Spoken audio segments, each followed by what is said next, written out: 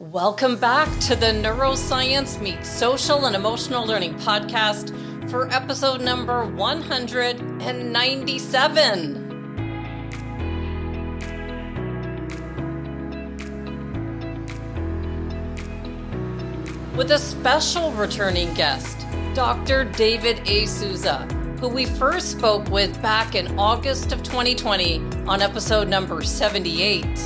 I'm thrilled to have the chance to speak with David Souza again, as it was David Souza's How the Brain Learns book series that's now in its 6th edition that includes how the brain learns, how the brain learns to read, how the gifted brain learns, and how the special needs brain learns, that I was given by an educator who put me on the path to helping others to understand how learning occurs in the brain. When reading this series, I was told from other respected colleagues that this book series is one that every educator should read. And after our interview, was contacted from educators from all over the country and the world with how helpful this series had been for them. How the Brain Learns has helped me as a parent to understand how my own children learn, specifically with reading, and gave me more understanding and patience to help put into practice some of the secrets for accelerating literacy that we've dove deep into on this podcast since the first interview with David Souza almost 2 years ago now. For those new or returning guests, welcome back. I'm Andrea Samadi, author and educator from Toronto, Canada, now in Arizona, and like many of you listening, have been fascinated with learning, understanding, and applying the science behind high-performance strategies that we can use to improve our productivity in our schools, our sports, and workplace environments. My vision is to bring the experts to you, share their books, resources, and ideas to help you to implement their proven strategies, whether you're a teacher working in the classroom or in the corporate environment. Just a bit about David Souza before our interview. He's an international consultant in educational neuroscience, has written more than 20 books for educators and parents on ways to use brain research to improve teaching and learning. He has conducted workshops for more than 200,000 educators in hundreds of school districts on brain research and science education at the pre-K to 12 and university levels. He's presented at national conventions of educational organizations to regional and local school districts across Canada, United States, Europe, Australia, New Zealand, and Asia. Dr. Souza has a Bachelor of Science degree in chemistry from Bridgewater, Massachusetts State University, a Master of Arts degree in teaching science from Harvard University, and a doctorate from Rutgers University. His teaching experience covers all levels. He's taught high school science and has served as a K-12 director of science, a supervisor of instruction, and a district superintendent in New Jersey schools. He's been an adjunct professor of education at Seton Hall University and at Rutgers University. He has received awards from professional associations, school districts, and Bridgewater State University, the Distinguished Alumni Award, as well as several honorary doctorates for his commitment and contributions to research, professional development, and science education. He's been interviewed on the NBC Today Show, on National Public Radio, and other programs about his work with schools using brain research. He makes his home in South Florida. I would highly recommend watching our first interview together and can't wait to hear what's new to deliver game-changing and brain-changing results for our students. Let's welcome back Dr. David A. Souza. Welcome back, Dr. Souza. Thank you so much for coming back to the podcast as a returning guest. Thank you. Glad to be here. Well, incredible to have you. I'm sure you'll remember, David, after our last interview, that I sent you a couple of emails about the feedback from our interview that educators around the world who are using How the Brain Learns with their students and how they found this understanding of the brain to be so helpful for them. Do you remember all those emails that came in? I do, yes. Must feel really good to know that how much of an impact you're making for people. Well, just trying to do my job, which is to spread the word about how information we get from the neurosciences can help us be better at teaching and learning. Absolutely. So, Dr. Souza, as research of the brain continues to evolve, these insights can change the way that we as educators, that you actually call brain changers. And even as parents, we can help guide our students and children towards success. And so my intro question to you last time, do you think we could just go back there and revisit that question, and then you share where your passion for the brain and learning began and what you've seen over the years working with educators around the world? Sure. I guess it all began with my initial job, which was I was a high school chemistry teacher. I always loved science from the time I was quite young. Did well in science in school and decided to pursue chemistry was the one I liked the most. So I got my bachelor's degree in chemistry and started teaching chemistry. So I always had this love for science. As the years went on, as you know, the neuroscience began to develop, especially with the advent of scanning technologies. And we were learning more and more, not only about the brain that was in trouble, because the original medical reason for developing these technologies was to try to help brains that were in trouble. But they also were now looking at what we call typical brains and what happens to a typical brain when it learns or reads or speaks or does some other activity. And I began to read that stuff and realize, gee, you know, some of this stuff applies to what we do in classrooms, because teachers are, after all, brain changers. It's the only job in which we try to change the human brain every day. Right. That is, the brain should be changed as a result of a learning episode. If it isn't, then we haven't done our job right. So my knowledge of brain research began to increase, and I thought teachers should know about this, because basically teachers were taught essentially behavioral psychology, and they still are, by the way. And there's nothing wrong with that. There's some good stuff out of behavioral psychology. But we've come a long way since then. And so I took it upon myself to try to find ways to translate what we're learning, the science of what we're learning about the brain, into a way that teachers who are not scientists could understand it and maybe apply strategies that use that knowledge in their classroom. I met a woman called Madeline Hunter back in the mid-'80s. She was a clinical psychologist who was the head of the laboratory school, University of California, Los Angeles, UCLA. And I met her at a conference and went up to talk to her about what was happening in neuroscience. And she said, David, we need people like you who understand science to take that information and bring it back to teachers who are not scientists and help them understand what we're learning. And therein began my quest in 1985.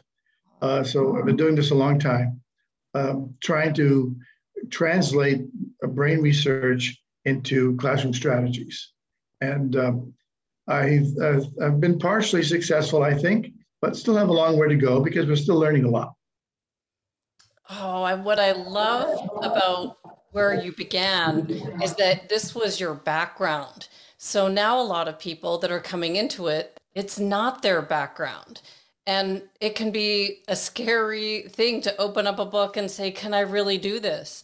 And I even see some of the people that I've interviewed, like Douglas Fisher from Corwin Press. They just did a book on the brain and learning.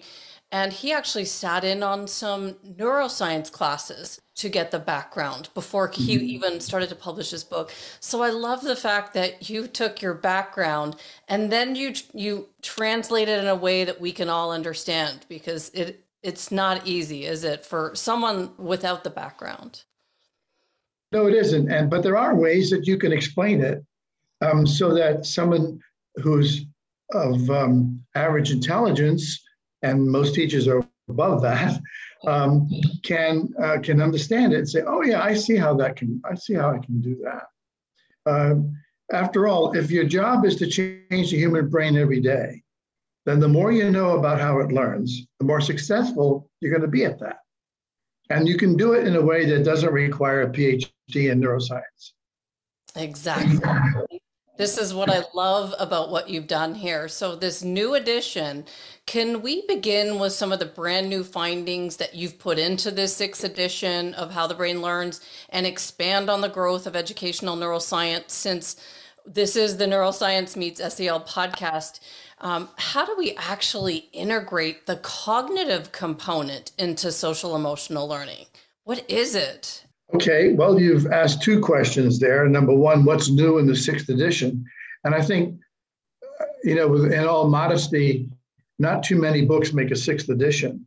And I think the fact that it did make that shows that the message is being heard, that people are recognizing they've got to learn more about how the brain works and how the brain learns so that they can be more successful. So I think that's a good testament to the degree to which educators are trying to understand more about the brain research. Unfortunately, it's been hindered by some neuromyths, as we call them, some things about the brain that aren't true, but are very steeped in our culture, and we're trying to get around that. In this particular edition, and there have been an average of about 5 years between editions. In this particular one, I did want to talk more about social and emotional learning, because that's a big thing now. Every couple of years, some big thing emerges, and we hit, all right, let's do that. First it was thinking skills, then it was mindset and so on. Not to say those aren't things worth looking at, but it seems that we tend to focus on one thing for a little while. And social emotional learning came up, and I thought to myself, why is this such a big deal? I mean, we should know that all learning involves social emotional capacities. So I wanted to really say, instead of talking about social and emotional learning, let's talk about all of them, social, emotional, and cognitive, because those are the three basic systems that get involved when we're learning something, including physical skills. So I had suggested that in the 6th edition, that instead of calling it SEL, the social emotional learning, we should call it SECL, the social emotional cognitive learning. Because any cognitive learning, almost any of it, involves the social and emotional systems as well. So I wanted to emphasize that. And before I come back to that, let me answer your question about some other things. There's been some other research on mindsets. That's been a big thing the last 15 years. And like any good thing, it can be misapplied or misunderstood, or people think they're doing it, or doing the right things, and they're off. So I wanted to set the record straight on what the research is saying about mindsets, and also some cautions about it. Then I also did some new information on teams. I've been involved with a research company that's been doing a lot of work on the impact of what happens when students work in productive teams. And that has been very successful. We've used it in large districts and small districts. So we know it works. We have data to show that it works. So I wanted to talk about that in this edition as well. Also, my previous 5 editions have done a lot of emphasis on Bloom's taxonomy, which is still a very solid explanation of how the brain processes information. But again, I think it's been misapplied in some cases and misunderstood. So I wanted to straighten that out.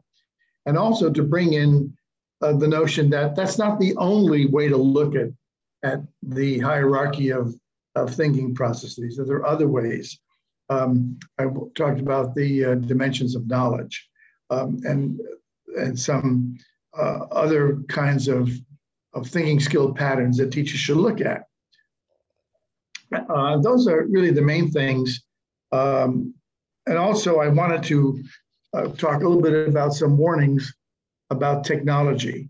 A book I wrote several years ago is called Engaging the Rewired Brain, because we now have enough evidence to show, research evidence to show that technology is changing the growing and developing brain, changing it in some ways that may be helpful for the future, in some ways that may not be. So I wanted to emphasize both the pros and cons of using technology in schools and in the classroom. Getting back to SEL or SECL, I think it's important to recognize that anytime we're learning something new, social and emotional systems are involved. And the reason it's important to know that is because the social, emotional, and cognitive systems develop in the human brain at different rates. The social system is the first to develop, we've learned recently, and starts to developing at a very early age in toddlers. And you can see that if you just stop and look at the way toddlers interact with each other, you can understand already the impact of the social systems.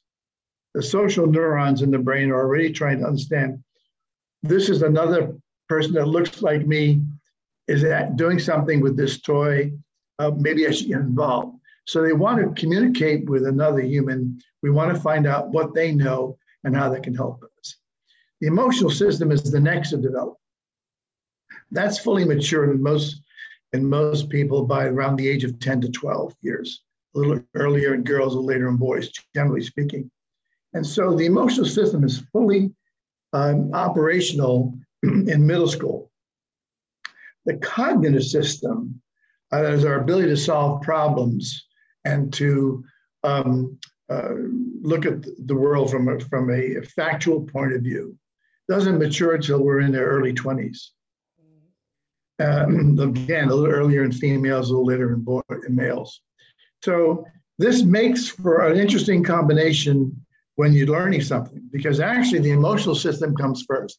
When a student, as I tell teachers, when a student steps into our classroom, how they feel about that class is already operational, long before we start talking to them about the content we'd like them to learn. So it's really important to understand that, and why it's important to have a welcoming environment in schools compared to some places, especially in secondary schools, especially high schools, where teachers are very content-centered more than student-centered. And we're trying to change that. And that's where I think social and emotional comes, and mindset of research comes to play. I like how you've included the cognitive side, because whenever I'm explaining, a lot of people would ask me, you know, you've been launching this podcast, what is social and emotional learning? And the only thing that I had, it was actually, I have it right here, I'll put a snapshot in when we do the interview, but it was this 3 little circles that said there's the social side, the social and interpersonal, then there's the emotional side, and then there's the cognitive side. And the cognitive side often gets misunderstood or left out, and people don't get it, you know, and they still think social and emotional skills is like the old way of just like holding the doors open, and there's so much more to it. So as it's evolved over the years, I think it's important, and I love how you've included the 3. That I think has been the problem, is that we treat social and emotional learning like a separate entity, but it isn't separate. It's part of the human brain, and the human brain works hard to have everything that should interact. Right. Right. So David, it was actually an educator in 2014 who handed me your book. It was actually the whole series. He took it off his bookshelf and he handed it to me, and he said, this is so important. You've got to understand this book if you want to help guide students towards success. And it's been a transition since then. And as I've been doing this work and trying to explain it to educators with how the brain learns, how stress impacts brain and learning, I feel like it caught on quicker in Canada. Like I went out and did some conferences there, and it's been slower going over here in the US. But how do you see this work has evolved and being received since your early days? And are schools ready for this change? Is it happening fast enough as the research is coming out? The answer is no, it is not happening fast enough. I mean, I've been saying this message now for almost 30 years. And I'll tell you why I think it hasn't been happening fast enough. The biggest resistors to, in my opinion and my experience, to incorporating neuroscience into what we do as teachers and educators have been the schools of education. There's not enough neuroscience in neuroscience for teacher candidates in schools of education. And that's mainly because many of them are essentially run by behavioral psychologists, because that's been around a long time, over 100 years. And that's okay. As I said before, there's some wonderful things in behavioral psychology, but we've come a long way since then. It's been happening slowly over the years. More schools of education are beginning to recognize that they have to include what we're learning from neuroscience into their teacher preparation programs, and also to talk about what strategies we can use in the classroom to use that research effectively. It's been very slow going, but there are now a number of schools of education around the country where that's happening. It's just not happening fast enough. And of course, the pandemic has pretty much slowed down professional development in almost every school district, because they're just they're in survival mode right now, not in worrying about learning new things. They're trying to cope with trying to get the situation under control. So that has been obviously an obstacle that we'll have to eventually overcome, and I pray that we will. But even before the pandemic, it's been slow. There are some major Ivy League universities that have been pushing this on a program called Mind, Brain, and Education. In fact, one of the books, anthologies I wrote is entitled that, Mind, Brain, and Education. And it includes chapters from neuroscience researchers around the world. In fact, one of the chapters is by Daniel Ansari, who you interviewed not too long ago, and he's in that book. Anyway, it's not happening fast enough, and I'm afraid the pandemic has put brakes on it for now. But as soon as we can, we'll be picking it up. I am doing webinars, actively trying to encourage school districts and schools around the world to do this. Some of the European schools have been way ahead of us in this. Mm-hmm. Definitely. Well, that's why we do the podcast here, just to get the word out and make sure we interview people that are cutting edge. So I so appreciate that you've come on to help us with what you're doing, and that you did another edition. I actually was talking to Corwin when you were writing it, so I was waiting for it and was excited when I was contacted, because I knew this was in the works. David, we're focused this season of the podcast on brain health and well-being, especially after the pandemic, but just right now especially. And after some of our interviews, we did Dr. John Ratey. He did that book, Spark, The Revolutionary New Science of Exercise in the Brain. And I know him, I've met him, yeah. Oh, okay, very cool. And so we can clearly see how important exercise is for academic achievement. How would you suggest that we prepare our students, other than do a few laps around the school? We can't always do that. But how could we prepare our students with this new research in mind for test taking or anything that might be stressful in their academic or personal lives? Well, this can happen in two ways. Number one, from the school districts and the policymakers' approach to testing to start with. And secondly, once the tests are decided, what students can do to prepare for them. We have undergone what I have called in the last 10 years the tyranny of testing. We just got so carried away with a so-called accountability in the classroom that we started to test at an early age, grade 4. And what happened here, unfortunately, was in the primary grades, teachers are concerned mainly with total child growth and development, not just, and that is social, emotional, and because and content, they teach the child. Once you move into the upper elementary and secondary schools, they're teaching the content. Mm-hmm. And what happened, unfortunately, is when they started with the testing in grade 4, that put pressure on grade 3 teachers now to start increasing content to get them ready for the tests that are coming in grade 4. Right. So we actually did ourselves in there. The second thing we did, we know that exercise before taking a cognitive exam does improve performance because it oxygenates the blood, it stimulates the frontal lobe, and it tends to reduce the amount of cortisol, which is the problem, the anxiety hormone in the body. And yet, what do? We get rid of recess. Yeah. And we say, well, because of testing, we've got to use that time they would have spent in recess for more language arts and more math instruction.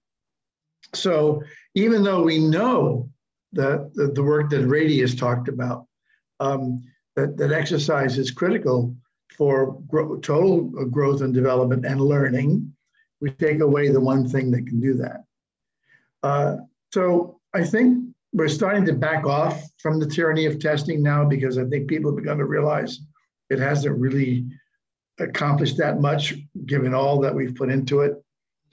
From the standpoint of the student, any kind of exercise they can do, even doing, I used to have my students do just jump ups in the classroom, high jumps for about 2 or 3 minutes just to get the blood moving and get it oxygenated. Something that has sugar in it, candy bar before the test, about half hour before, raises the sugar level, provides glucose. One of the fuels, the two fuels the brain cells need are oxygen and sugar. And so if you can increase those before a test, you also you give the students an advantage. And we have shown that it doesn't last long, of course, but hopefully it will last long enough to take the test. Right. Another thing too is to try to reduce the pre-test anxiety.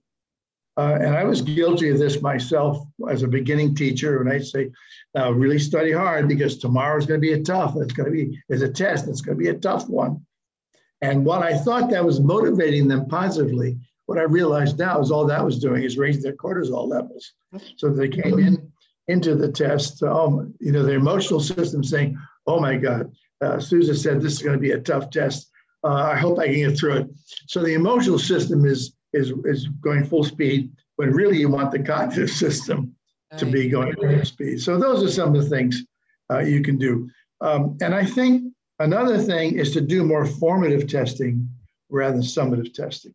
And the formative assessments go along and often aren't graded. They're done almost every day. Teacher takes a measure. How are we doing with this? What do we know about that? Those are far more effective than that big summative test at the end of the term or end of the unit. Well, those are some helpful tips. So as I was reading through, so now I'm moving on to chapter 2 of the book, and I really think it's fascinating. I read the online version of the book, and that's what I really liked clicking through. There were videos, it was interactive. And I think it's fascinating when we can actually go inside our skull and think and look at how the brain learns, acquiring new knowledge and skills. And in chapter 2, you've got a diagram that shows how our brain takes in new information. And on my last episode, I wanted to show what learning looks like in the brain, like how the neurons reach out to other neurons and how they make new connections. And I put an image in the show notes of this, but can you explain what happens in the brain when we're learning something new, and what does the new research reveal is important for students to actually enjoy what they're learning? How do we get them to enjoy this process so that they retain this information? Well, one way to get them to enjoy it is to help them, is to explain to them how their brain works. We've done this as far down as kindergarten, and kids love to know what's going on inside their head. They often don't, and they wonder, why is this happening and why is that happening? Just telling them, for example, that the emotional system develops long before the rational system, the cognitive system, helps them to realize why they react emotionally so much in their middle school and high school, when afterwards their brain says, you really should have done that.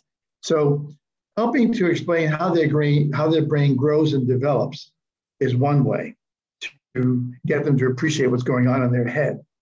Another way is to try to, any way you can, to connect new learning to old learning. Whenever the brain can say, oh, I know something about that, it sparks interest, it sparks motivation. So we say to teachers, always try to find a way to connect what the new learning to something the student already knows. When you do that, you already got a hook.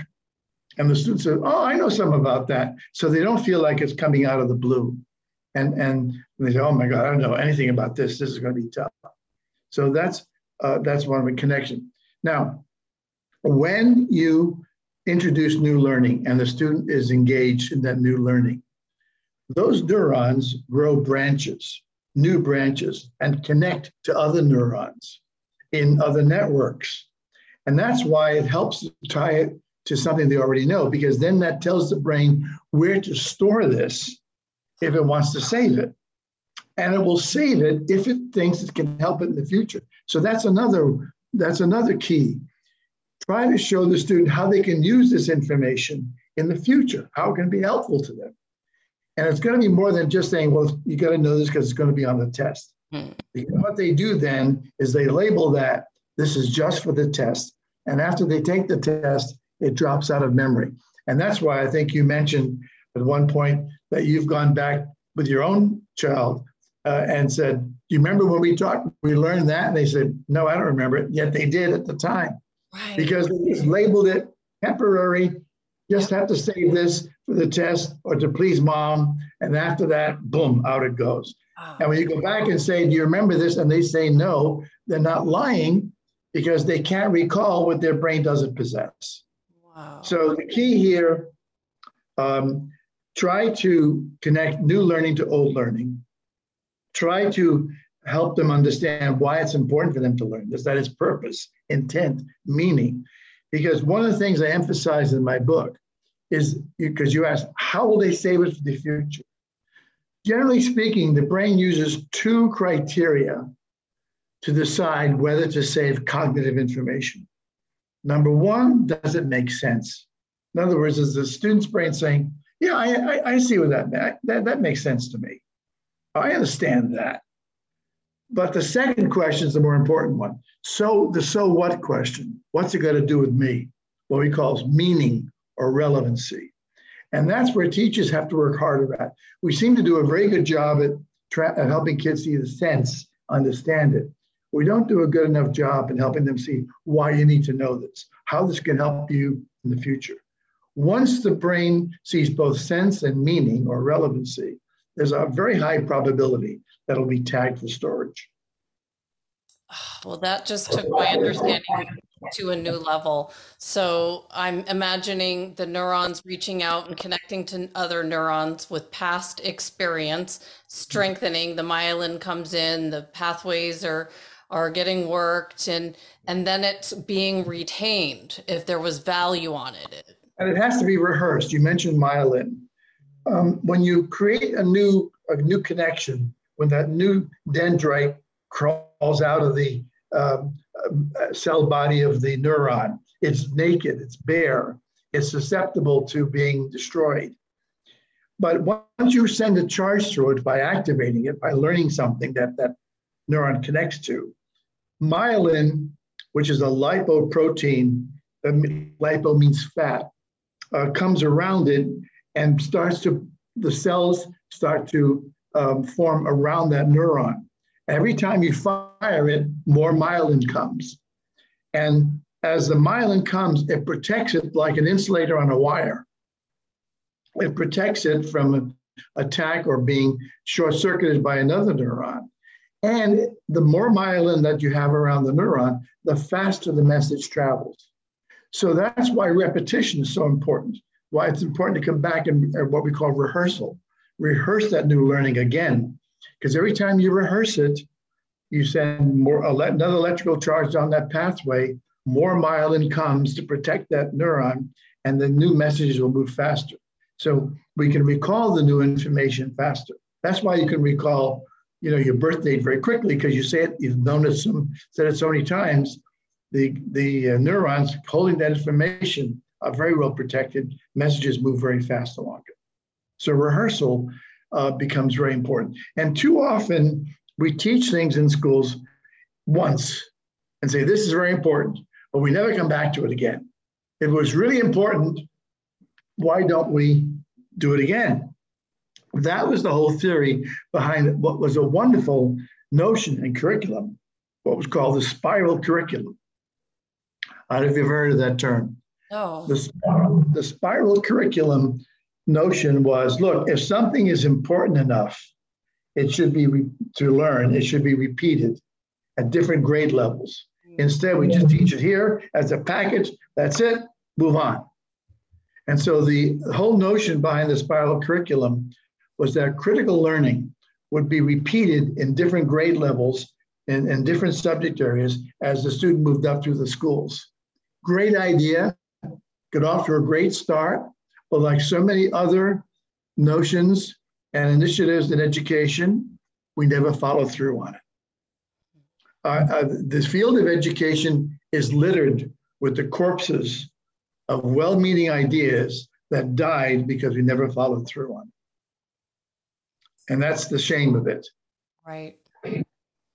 Right. So you answered my question 3 about what's involved in retaining what we learn. So that's pretty clear. So does practice really make perfect, or what else do we have to consider? That there's a very good old adage that we should correct. Practice does not make perfect. Practice makes permanent. Think of all the people that have been driving for 30 years on the highway. Don't some of them drive like it's their first day? Did practice make perfect? You know someone who's been cooking for 30 years and the meals still taste drab and bland? So no, practice doesn't make perfect. Practice makes permanent. So that's why it's important to do the practice correctly. And here's one simple example of how this is misapplied in the classroom. The teacher teaches a new, let's say it's a math teacher, for example, just because that's an easy example. Teaches a whole new way to do a mathematical operation. Here's how you do it, class. Does several examples. Understand that? See that? Okay. Oh, the bell is going to ring. I don't have time for you to try it in class. Why don't you go home and try it tonight for homework? And so the student goes home and tries this new mathematical operation.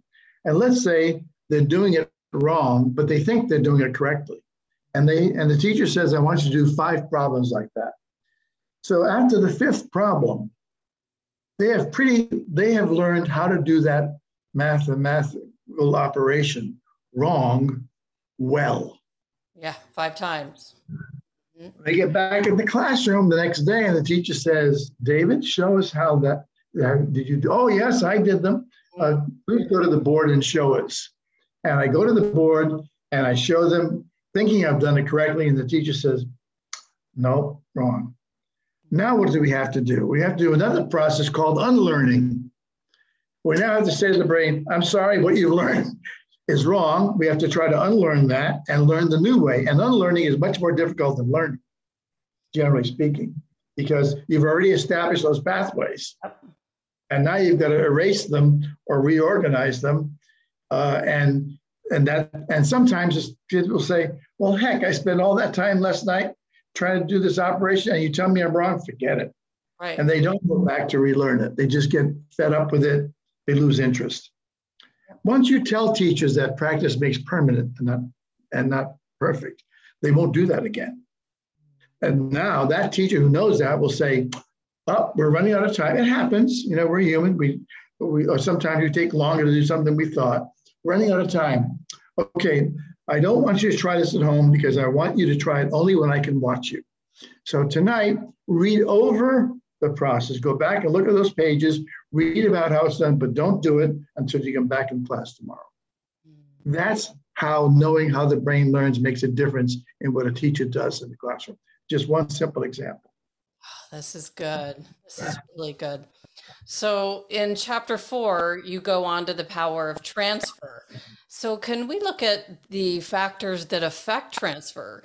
And so a lot of us know about the importance of prior knowledge. And in all of your books, you open up with, well, what do you know from, about this topic? Like, what do you know about the ELL brain?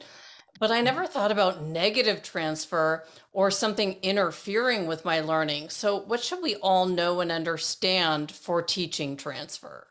Right. Now, we have already established that the teacher should always try to find a way to connect new learning to old learning. When the teacher is planning the lesson, what I would say to myself is, okay, I know how to connect this. I know there are connections between this new learning and their old learning. Now, what is it they already know that I could use to help them with the new learning? That's called positive transfer. You're trying to find a way to use what they already know to help them with the new learning. Then once I do that, and many teachers do that, but they don't go take the next step. And the next step is, what do they already know that could interfere with this new learning? Is there something that could prevent them from understanding new learning? That's called negative transfer. So when I plan my lesson, I want to look for and encourage positive transfer, but also make sure I do something to eliminate or reduce negative transfer. And we do that. We often introduce negative transfer in a lesson when we teach two things that are too similar. And what happens is the brain can't tell the difference. For example, latitude and longitude. We often teach them together, and kids get them mixed up because the similarities overwhelm the difference. The similarities are similar name. They both are imaginary lines on the earth. They both go north, south, east, west. They're both measured in degrees and so on. But there's only one difference, orientation in space. And so when you try to teach them, remember now, longitude measures distance east and west. Latitude measures distance north and south, but we measure with east and west numbers. Wait a minute. So now the brain is trying to deal with all these similarities, but we're trying to teach it to separate them out, and it can't do it. So another one in biology, mitosis and meiosis. Oh, yeah. Most steps are similar, but there's only one major difference. How about in English class, teaching simile, metaphor, and allegory? All right, again, very similar, but one major difference. So one way, sometimes we enhance negative transfer without realizing it. And the question teachers should ask themselves then, am I going to teach two concepts that are so similar that the brain can't tell the difference? And if the answer is yes, then what do we do about it? Main ways to eliminate or minimize negative transfer is to teach the two things that are too similar at different times. Teach latitude first. Make sure they know that well. Practice it in the classroom. Then teach an intervening concept, something else, something different. And then come to longitude, maybe weeks later, and say, let's go back and rehearse what we learned about latitude. And now let's see what we can apply, because now that learning is firmly in place and strong, and you can use it to help the new learning. Another option is to teach the difference first. We're going to talk about mitosis and meiosis that have to do with cell division, but there's one major difference, and here's the difference. And you teach that first and make sure that's well learned before you go into the different steps. That's another way to do it. But too often foreign language teachers, by the way, are constantly engaged in coming in contact with negative transfer, because you get words that are cognates that are similar to words in English, but have different meanings. I often use the example the French word librairie, which sounds like library. It often looks spelled almost the same, librairie. And then I will tell you, by the way, it's a place where you find books. So if you don't know what the word means, what would you think it means in English? Library. Library, sure. Oh, librairie has books, got to be library. It isn't. Librairie is the French word for bookstore. Ah. The French word for library is bibliothèque. So it's what we call a faux ami, a false friend. And knowing that that can happen, that the student can link English library with librairie, you want to prevent that from happening at the very beginning. So that's a way to reduce negative transfer. It does not mean this. It looks like it, but it does not mean that. Exactly. Oh, this is good. This is helpful. And shoot, I wish I knew this when I was a teacher. Like, this is so important, and it's helping me now, and I'm sure it's going to help everyone that's listening, but this is so important and necessary. By the way, it also applies to physical skills.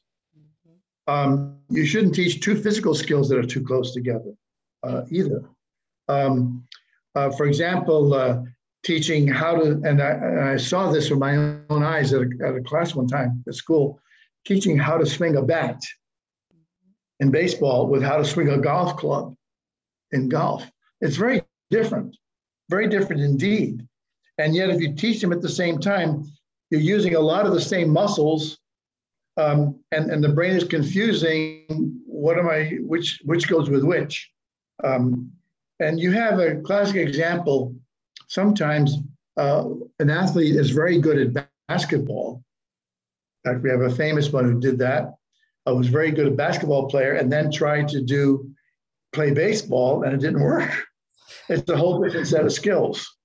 So the same thing about negative transfer can apply not just to cognitive, but also to learning physical skills.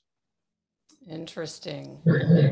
Really interesting. And it explains a lot, because both my girls are competitive gymnasts, and they excel there. But now in PE, they have to throw a frisbee or kick a soccer ball. And I thought, oh no, we haven't practiced any of these skills. And she's coming home going, we need a soccer ball like tomorrow. I need to practice, because we've left that off. And yeah, so that's powerful to see. So let's go into chapter 5. That's brain organization and learning. And there's a focus on teaching to the whole brain. And this chapter includes some incredible resources and videos that I watched in the online version of the book that explain how brain areas are specialized. And I found it helpful to know what parts of the brain are involved in reading, from your How the Brain Learns to Read book, or even how the ELL brain is different from a native speaker's brain. But what's important for us to know about the new research and how some regions of the brain are specialized to perform certain tasks? Well, this has been very helpful from the standpoint of some old information we had when we first discovered that the brain had specialized areas. It led to what was called left brain, right brain, because the research tend to show us that the left brain is more analytical and the right brain is more artistic. But that got carried to extremes. And people would say, well, he'll never be a good artist because he's a left brain kid, or she'll never be good at math because she's right brain. And it led to these misunderstandings about students being able to only excel in one kind of area and not in the other. In fact, the brain it uses all of its parts, or as much of the parts as it needs to learn something. The information goes across from one hemisphere to the other through a cable. We have a cable that connects the two called the corpus callosum, which means large body. And signals go back and forth all the time. There are areas that have been dedicated to certain functions because as we developed as a species, it showed that it was more effective to have certain areas that specialized in certain operations. For example, language. in most people, we have two basic language centers, Broca's area, which is behind the left temple, and Wernicke's area, which is behind the left ear. And those deal with vocabulary acquisition, syntax of our language, meaning of words, fluency.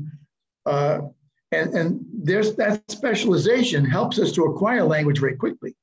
Instead of it being scattered all over the brain with different, a little bit here, a little bit here, a little bit here, a little bit here, by having a specialized areas, we acquire language very quickly. And why is that important? Because we've learned as a species that being able to communicate with another member of the species allows us to survive much better than by not being able to do that. A number of other animal species have learned that and communicate with each other. So the specialization was important for our development as a species and our success as a species.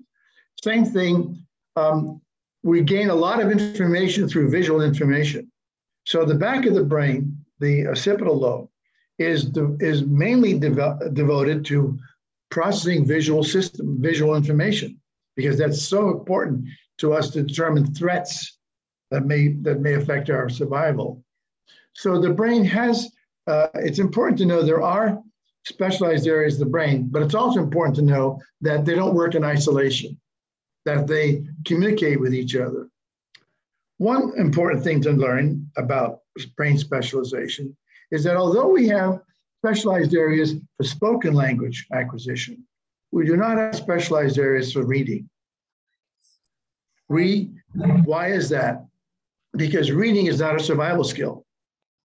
Some people may say it is, and some cultures have made it a survival skill, but that's external. As far as the human body is concerned, the human brain is concerned, we did not need to read in order to survive as a species. We needed to communicate, we needed to be able to procreate the species, but we didn't have to read. And so reading is a relatively new phenomenon in terms of many thousands of years that our species has been on this planet. And as a result of that, teaching us the human brain to learn how to read is quite a feat and quite a difficult one. It's probably the most difficult thing we ask the young brain to do, because the brain has to recruit areas that were devoted to other processes to try to learn this thing called reading, translating abstract symbols into spoken language. And that's very difficult. And only about half of our kids succeed in doing it well. The other half have to struggle because it's not an inherent genetic trait to learn how to read. So we have to say to kids, okay, all those sounds you've been using, well, we have abstract symbols to represent them, and they don't all represent all the sounds. And the brain has to manufacture, in essence, create a whole separate area called the word form area by recruiting information from Broca's area, recruiting information from the visual, because we have to be able to see the symbol and put that together and try to translate that into a language and into sense, and to translate those alphabetic symbols into sense. It's a tough job. And most of us don't realize what difficult time we have learning to read. And we wonder why kids are having such a tough time with this. They're having a tough time because their brain wasn't programmed for it. We're forcing the brain to learn a whole new set of skills that it wasn't designed to do. So this is making me remember 2 years ago when we first had our interview. My daughter, that was a struggling reader back then, and it's improving with time. And understanding how the brain learns to read has been so helpful for me, sitting with her and helping her. Imagining, like in our first interview, we talked about the categories and how words have to be in certain categories for them to make sense of them and to recall them. And I can definitely see the process is getting easier. And you quote, once you learn to read, you'll be forever free. And I can see it in her eyes now that we've gone through a couple of years. She so badly wants to be good and to perfect this skill. So, how has the science of reading contributed to our understanding of the struggle that students face, whether it's reading or with math, these challenges that the kids have to go through? And I just want to talk about productive struggle in there, because we struggled through this, but we're trying to make it so that it makes sense for her and puts her on the path for success. What do you think? Well, I think one of the things research into how we learn to read has helped is because before this research came out, we were too quick to label kids who were having trouble reading as being slow, as having a learning disability. We used to throw the word dyslexia around all around. Well, he's got dyslexia. One thing the research has shown us is that developmental dyslexia is quite rare, nowhere near what the labeling would presume. So the question is, well, if it's not an inherent learning problem, what is it? It's just that in some brains, things take more time than in other brains. Some of that may be genetics, some of it may be the organic structure of that person's brain, that it may take a little longer for those connections to be made in some people than in others. The problem is too often in the past, teachers and educators have equated slow to learn with unable to learn. And they're very different. There are people who can be slow to learn who can be brilliant, but we put this time limit on it. And if they don't meet that time limit, we say they've got a problem.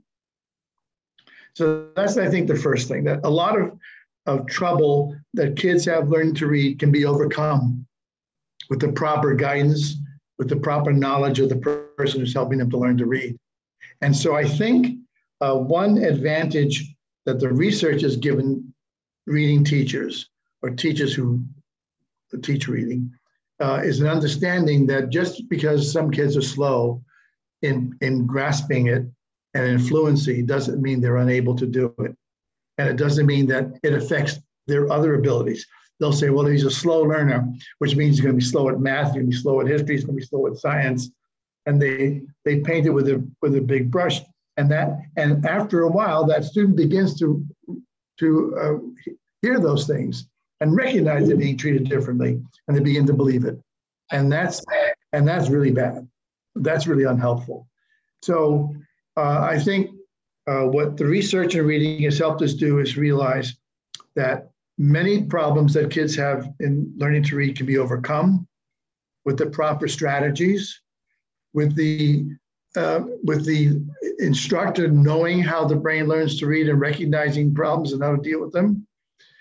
Doing simple things like having the student follow what they're reading with their finger to get an idea of the connection between the visual and the auditory. Because one of the things we discovered was some kids who looked like they had dyslexia. But the problem was that they were reading faster than they were saying the word in their head. And so they were misaligning the grapheme, which is the written form, with the phoneme, which they heard in their head. And so once you make that correction, all of a sudden the so-called dyslexia disappears, because they never had it in the first place. What they had was just a misalignment of the auditory and the visual. And there are programs like Fast Forward, which were designed to correct that. So I think that's been a big help. Insofar as learning to read, kids recognize it's a struggle. They recognize that learning is a struggle. When they're learning something they've never seen before, they say, oh my God, am I ever going to be able to do this? But the brain is programmed to learn. It's a lean, mean, pattern-making machine. And it looks for patterns, because that's how it helps it to learn, to put things together again into a pattern. And productive struggle occurs when we give students a challenge that we know they could do it. They haven't tried it yet, but we know they can do it, but they have to try to pull together everything they already know in order to solve the problem. back to this academic teams I talked about. This is where teaming helps because 2 heads are better than 1, 3 heads are better than 1, 4 heads are better than 1. When you get too many heads, then it becomes a problem. But 2, 3, 4 heads in a team trying to solve a problem, they know each one can have different bits of information that can help solve it. The productive struggle comes when they say, we can do this. We just have to figure out how and put things together in such a way that we can solve the problem. Productive struggle is what we do all the time when we're learning something new. It's just trying to do it in a way that it becomes meaningful. We're always doing productive struggle when we're learning something new. What we find is if it's in a classroom and you put a team together, they're likely to be more successful at solving the problem than if you just leave it to one student. And that's where the academic teaming has shown to be, not only has it been shown to be successful, but it helps to close the achievement gap. When you mix the groups, it really has been, it's not cooperative learning, it's more than that. So when I think of studying this neuroscience, when I sit down and read your book, that I don't have a background in science and I've got to struggle through it, there's a motivation for me behind it because I want to understand it. I want to ask you the right questions. I want to show that I understand it. So there's a motivation behind it. How do the students get the motivation? They sit in class and they're told to learn these things. How do they get that motivation to do this productive struggle? Well, it's been more difficult now. It's one of the advents of technology has caused a problem here because the good side of the technology is that it has taught students that they can learn more by engaging with the technology. So they have this in their hand all the time now. So they've learned that engaging gives them information. Sometimes it's not the information you want them to have, but that's beside the point. The point is that they're more engaged now than ever before with their learning. And when they come into a classroom where it's still the stage on the stage where the teachers just give it all the information and they expect the students to sit passively by the way it used to be, it doesn't work anymore. So one way to motivate is to get them engaged right away. Now, sometimes you may use the technology to do that, but then put it aside and then have a face-to-face engagement here. But the key is to engage them as soon as possible into the learning by, first of all, connecting it to something you already know. Hey, remember we learned that something a couple of weeks ago? Boy, do I have something else to add to that. And let's take a look at this video for a minute and see how that helps us. Okay, now, what's the next step here? Problem solving. Make it a mystery in a way as to how, instead of just telling them, let them find it for themselves. That's what engagement's all about. See if you can discover another way to do this problem. So it's important to engage the student as soon as possible and give them a problem to solve that connects to your learning for the day. When you and I were in school and the teacher would say, find a new way to do this, you'd get together with a couple of your classmates and you'd work out the problem. Today, too often when the teacher says, find a new way to do this, they Google it. They find out how someone else has solved the problem. And so this is having an effect on their thinking skills because rather than having their own brain do the work, they have this do the work. And so that's why it's important to closely monitor how you use technology in the classroom. You may use it to tell them and give them some information, but when it comes to solving the problem, you want them to be able to do it on their own through productive struggle, rather than find out how somebody else struggled through it. Exactly.